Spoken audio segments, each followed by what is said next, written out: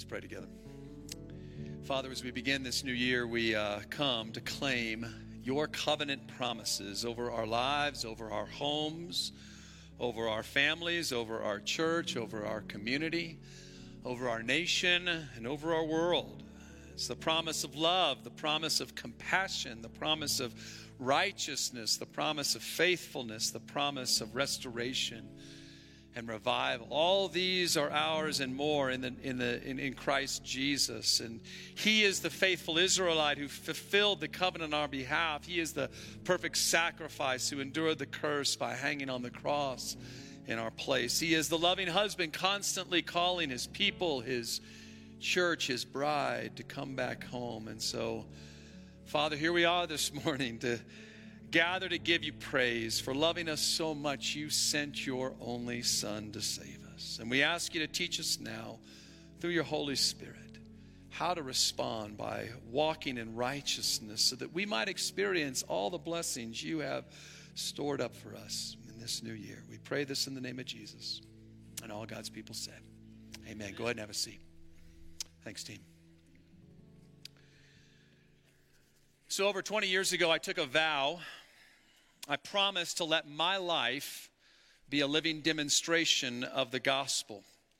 And from that point forward, I knew my life would no longer be my own. It was a vow I took as a pastor. And as a pastor, I was being called to live my life in a very public way before my church, before my community. Privacy was a luxury I would no longer be afforded. Every act, every word, every decision I would make would be subject to scrutiny and critique and opinion. Every mistake I made would be magnified. Every misstep amplified. Every lapse in judgment would result in consequences, not only for myself, but for those I love and serve as well. And it's been tempting over the years to respond to that kind of pressure by trying to be perfect and never let anyone see you sweat, right? To make your life a performance for the sake of others. But that is not the vow that I took. I promised to let my life be a living demonstration of the gospel, which means my life must be a testimony to God's grace in action. That means every part of my life, the good, the bad, and the ugly, has to be surrendered to God. And in addition, God calls me to be transparent, to share my life openly and honestly and humbly with you so that you hopefully get a chance to see what happens to a person as the gospel does its transforming work in and through them. This is what it means to be a pastor. And to use the Apostle Paul's language from the book of Romans, it means offering your body as a living sacrifice, holy and pleasing to Him as a spiritual act of worship. It's something I endeavor to do, day after day, week after week, year after year. Now, I share all that by way of introduction to our new sermon series this year, which is called Ruin and Restoration, because we're going to meet a series of pastors, if you will, the so-called minor prophets of the Bible whose lives were living demonstrations of the gospel. Now, don't be fooled. Minor doesn't mean unimportant. Minor doesn't mean their impact was any less than the major prophets like Isaiah and Ezekiel and Jeremiah and so on. Minor doesn't mean they had it easier or that their call was diminished in some way. On the contrary, these pastors preached God's word at some of the most difficult moments in Israel's history. They preached both in the northern and the southern kingdoms. They preached to people who had abandoned God. They preached to corrupt politicians and religious leaders. They preached to people who had better things to do with their time. They preached to people who engaged in all kinds of idolatry and immorality. They preached to people who didn't want to hear what they had to say. They put their lives at risk. They put their families at risk. They left homes and livelihoods in order to do what God had called them to do. And as was so often the case, they were called to what was known as enactment prophecy. Enactment prophecy. And what that is that their lives would be lived in such a way that they became living metaphors for what God was going to do to and for His people. And of all the folks we're going to meet over these next 12 weeks, Hosea provides perhaps the best example of what I'm talking about. And that's where we're going to be this morning. So why study the minor prophets? I mean, it's a good question. It's certainly not common. In fact, I bet you can spend your entire life in churches, a lot of churches, and never hear a sermon preached from any of these books. It's not a critique as much as it is just an observation. These books aren't very positive and encouraging. They don't provide a lot of motivational material that go on a coffee cup or a t-shirt or anything like that, right? They aren't great at self-help, and so why engage them at all? Well, first and foremost, as many of you know, we are a biblical church. That's one of our core values. We take that very seriously. We believe every word of Scripture is God-breathed and therefore worthy of our attention and study. And that's why we're committed to putting before you the whole counsel of God and preaching through all the different books of the Bible. But second, we believe these particular books ask a very important and relevant question that a lot of people are asking in our world today. I imagine most of you are asking this question in our world today, and it's this. In a world that is falling apart, what is God doing to put it back together? Anybody asking that question? I sure am, yeah. In a world that's falling apart, what is God doing to put it back together? In a world that is full of violence in places like Gaza, Ukraine, Azerbaijan, and in many of the inner cities of our own country, what is God doing to bring peace?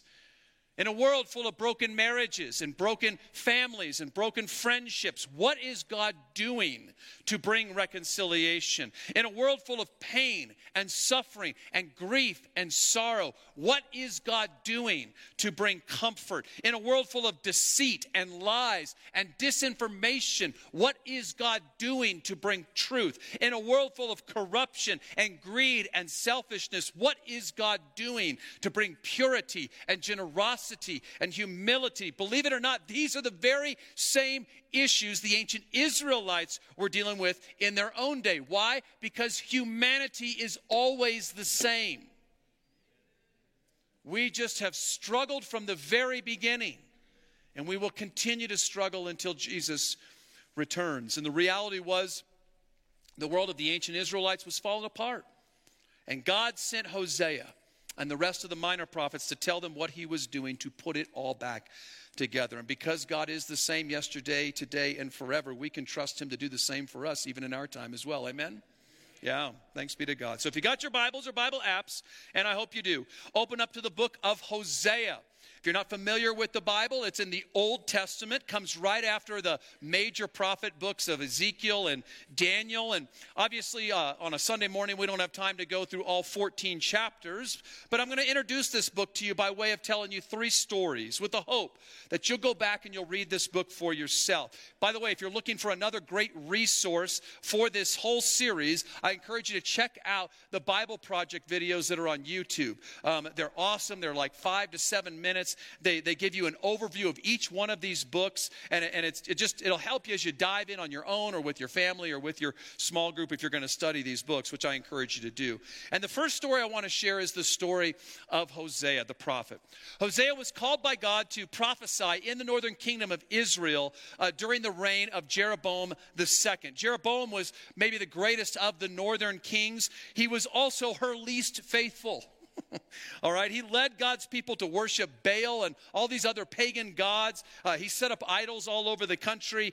He comes at the end of a long line of kings who had abandoned true worship, and God's patience had come to an end. And so he calls Hosea to offer his life, again, as this living demonstration of the gospel, this living demonstration of what God is going to do for Israel. Now, one would think that Hosea would initially be excited about that kind of call. Like this is, he's a faithful man. He loves God. He's willing to sacrifice everything to serve God. But then look at what God actually calls him to do. Hosea chapter 1, verses 2 through 9. The Lord said to Hosea, "Go and take for yourself a wife of whoredom and have children of whoredom, for the land commits great whoredom by forsaking the Lord." Turn to your neighbor and say, no, I'm just kidding. We're not going to do that. All right.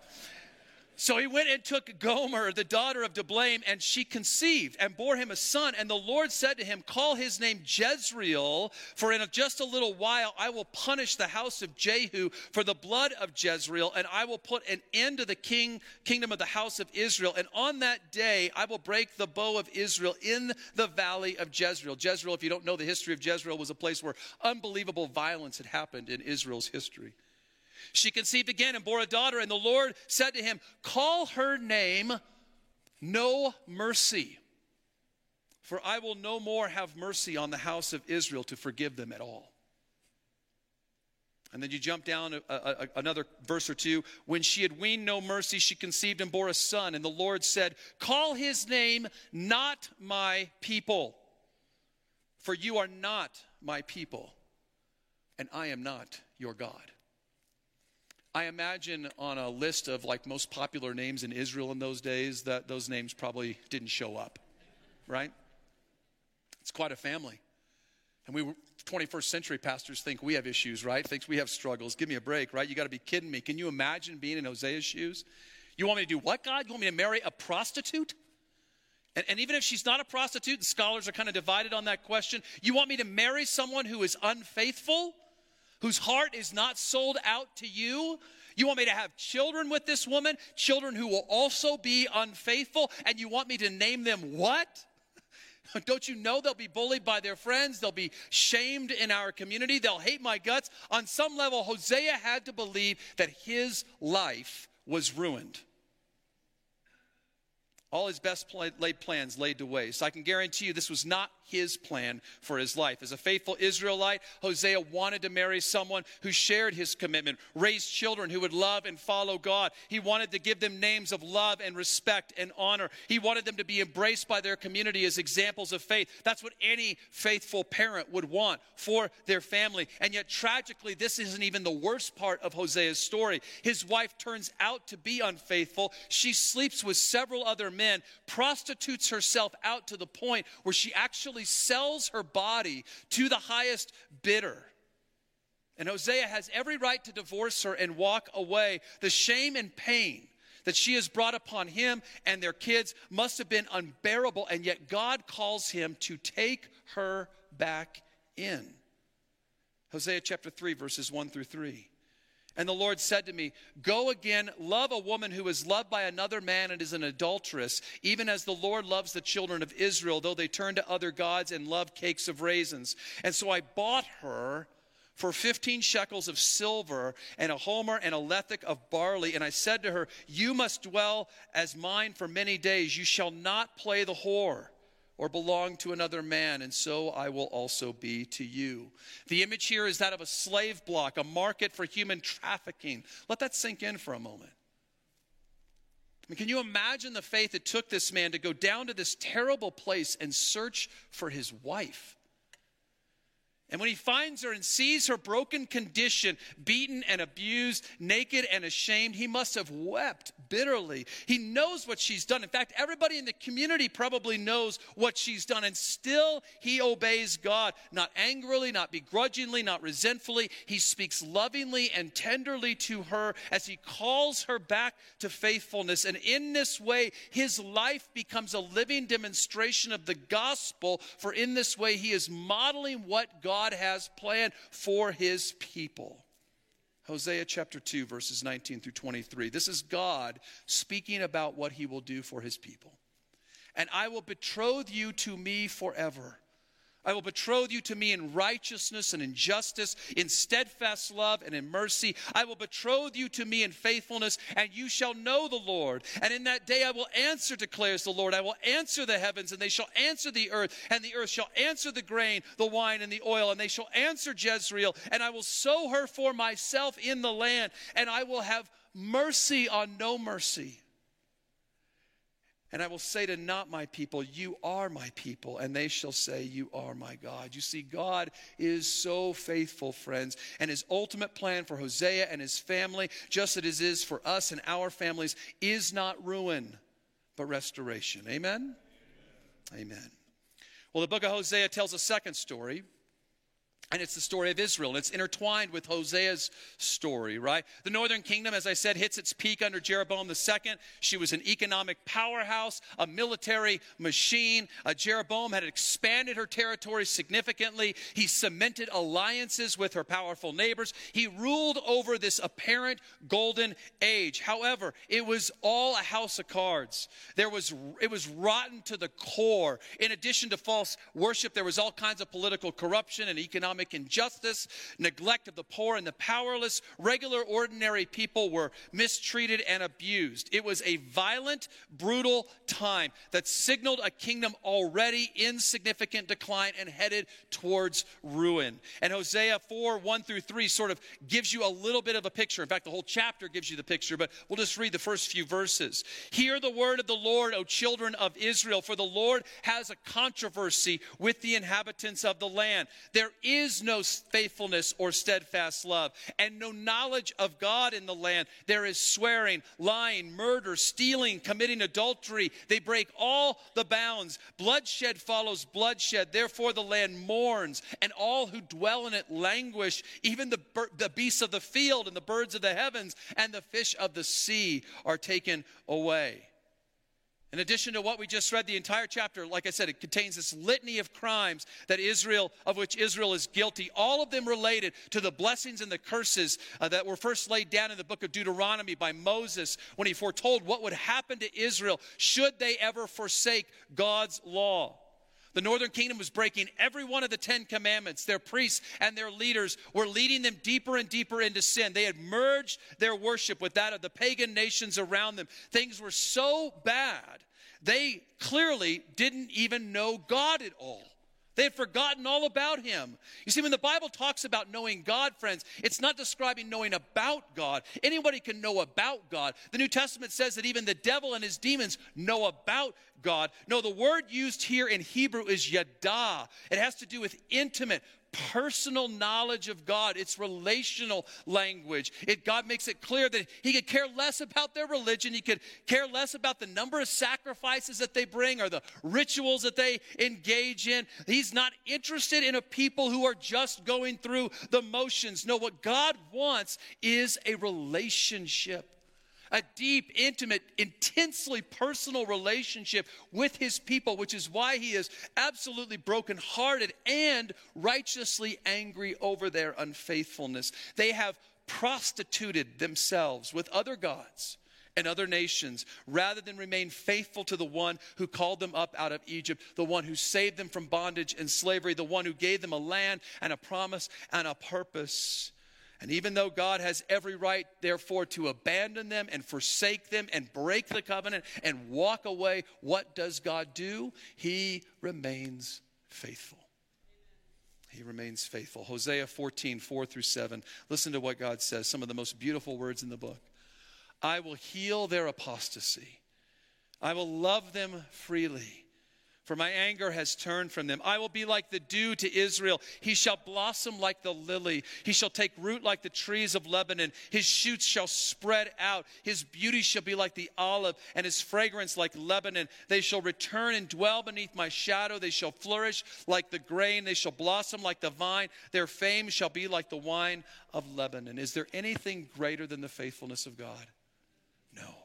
Anything more glorious than God's steadfast love for us? Anything more awesome than every sense of that word? It is incredible, friends, that despite Israel's complete and utter disdain for the covenant that God has made with them, his ultimate plan, just like it was for Hosea and his family, just like it is for us and our families, right, just like it is for our nation, is not ruin but restoration. That's what God's plan is for us. And that brings me to the final story in this book. It's the most important one, and it's the story of God. You know, sadly, we have such a weak understanding of God these days. In fact, I'd argue there's no knowledge of God in much of our land, even in many of our churches, sadly enough. Some of us have this conception of God as this sort of distant deity somewhere out there in the universe that we should only call on in case of emergencies.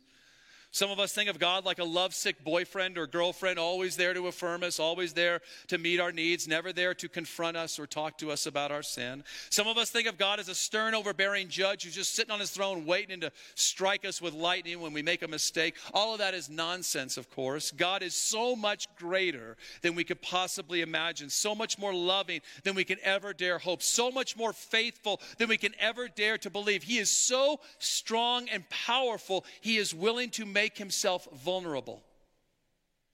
Listen to the heartbreak of God and let the Holy Spirit impress upon you how deeply God grieves over our sin. He says, when Israel was a child, right? This is Hosea 11, 1 through 4, and then 8 through 9. God willing to put himself out there to experience ruin as he pursues his people. He says, when Israel was a child, I loved him.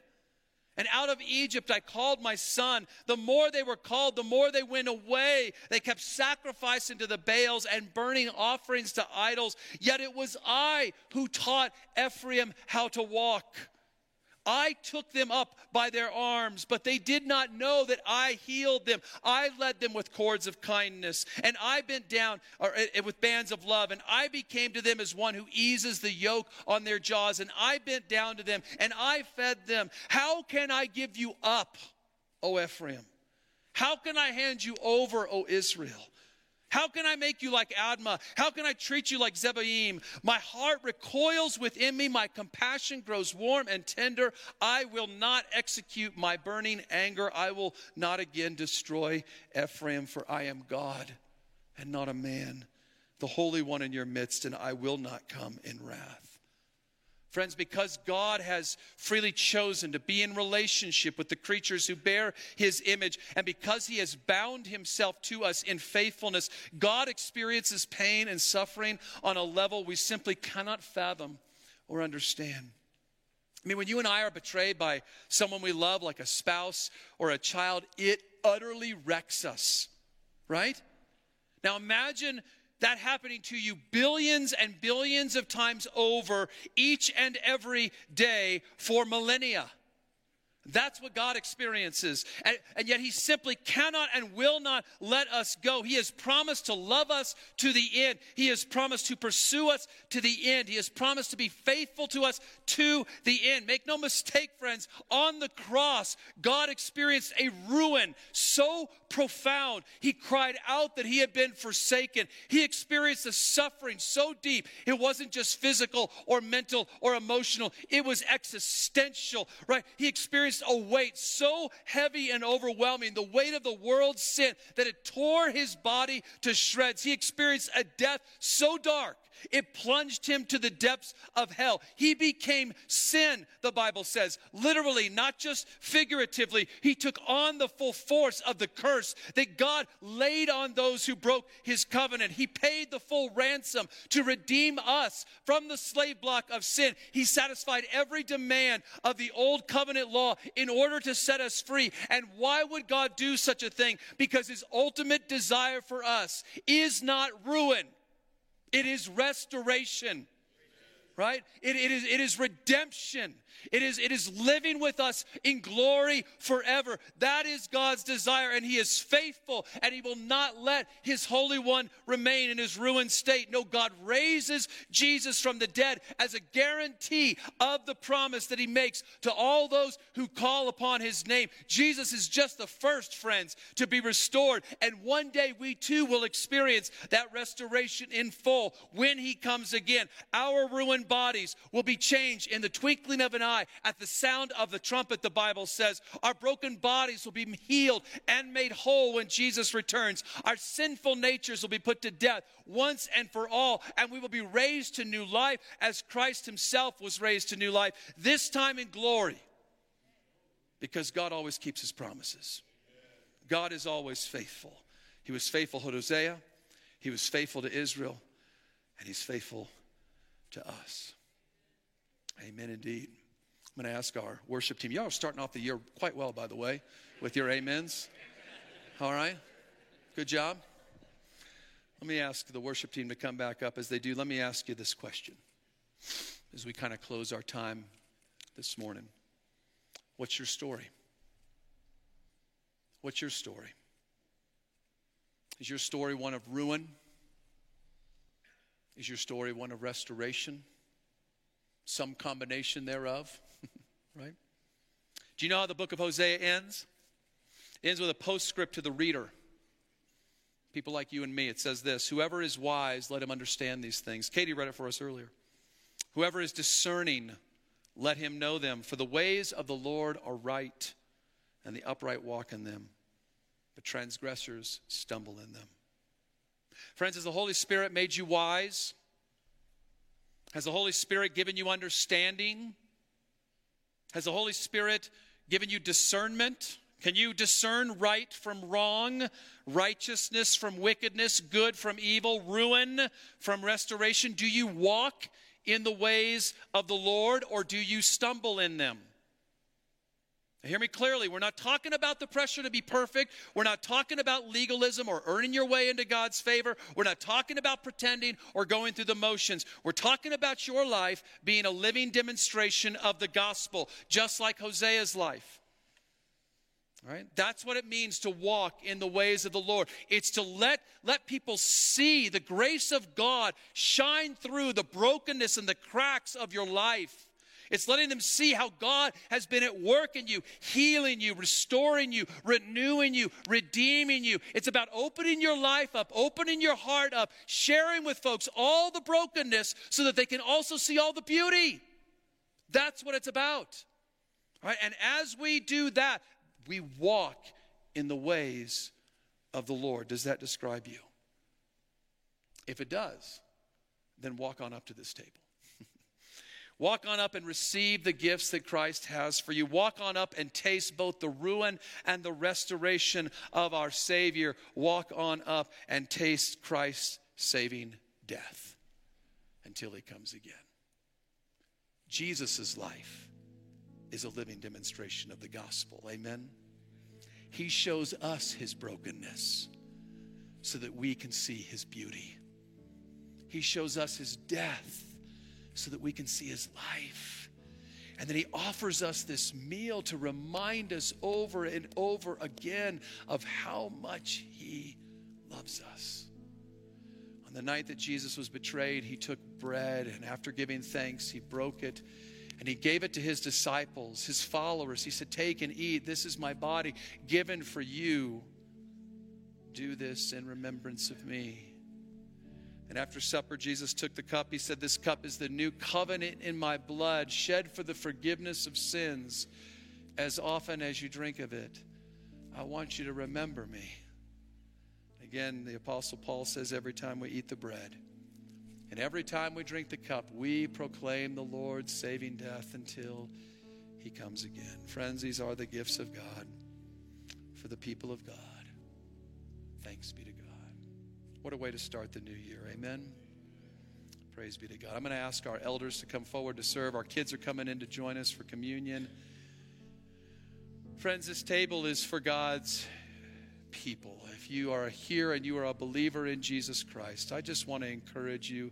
This table's for you. Even if you maybe don't feel like it this morning, or maybe you're coming in and you're struggling this morning, go ahead, Greg. This table is for you, friends.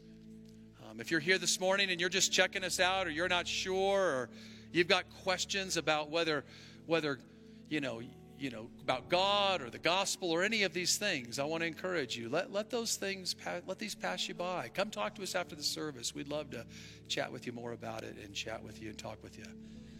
Friends, again, these are God's gifts for God's children. Just a word of instruction. Our gluten-free stations are Greg right here. All the way on the end, the crackers. Right, this is gluten-free right here, the bread, right? Yes, Greg has the gluten-free. This is Greg. This is Sarah. This is gluten-free, this is not, all right? Don't let that throw you. And then our brother Scott here over on the end in green as well. And then the rest of the stations are cracker, glutened, I guess. Anyway. Take some time, ignore me, prepare for the table, and come as you feel led. Thanks be to God.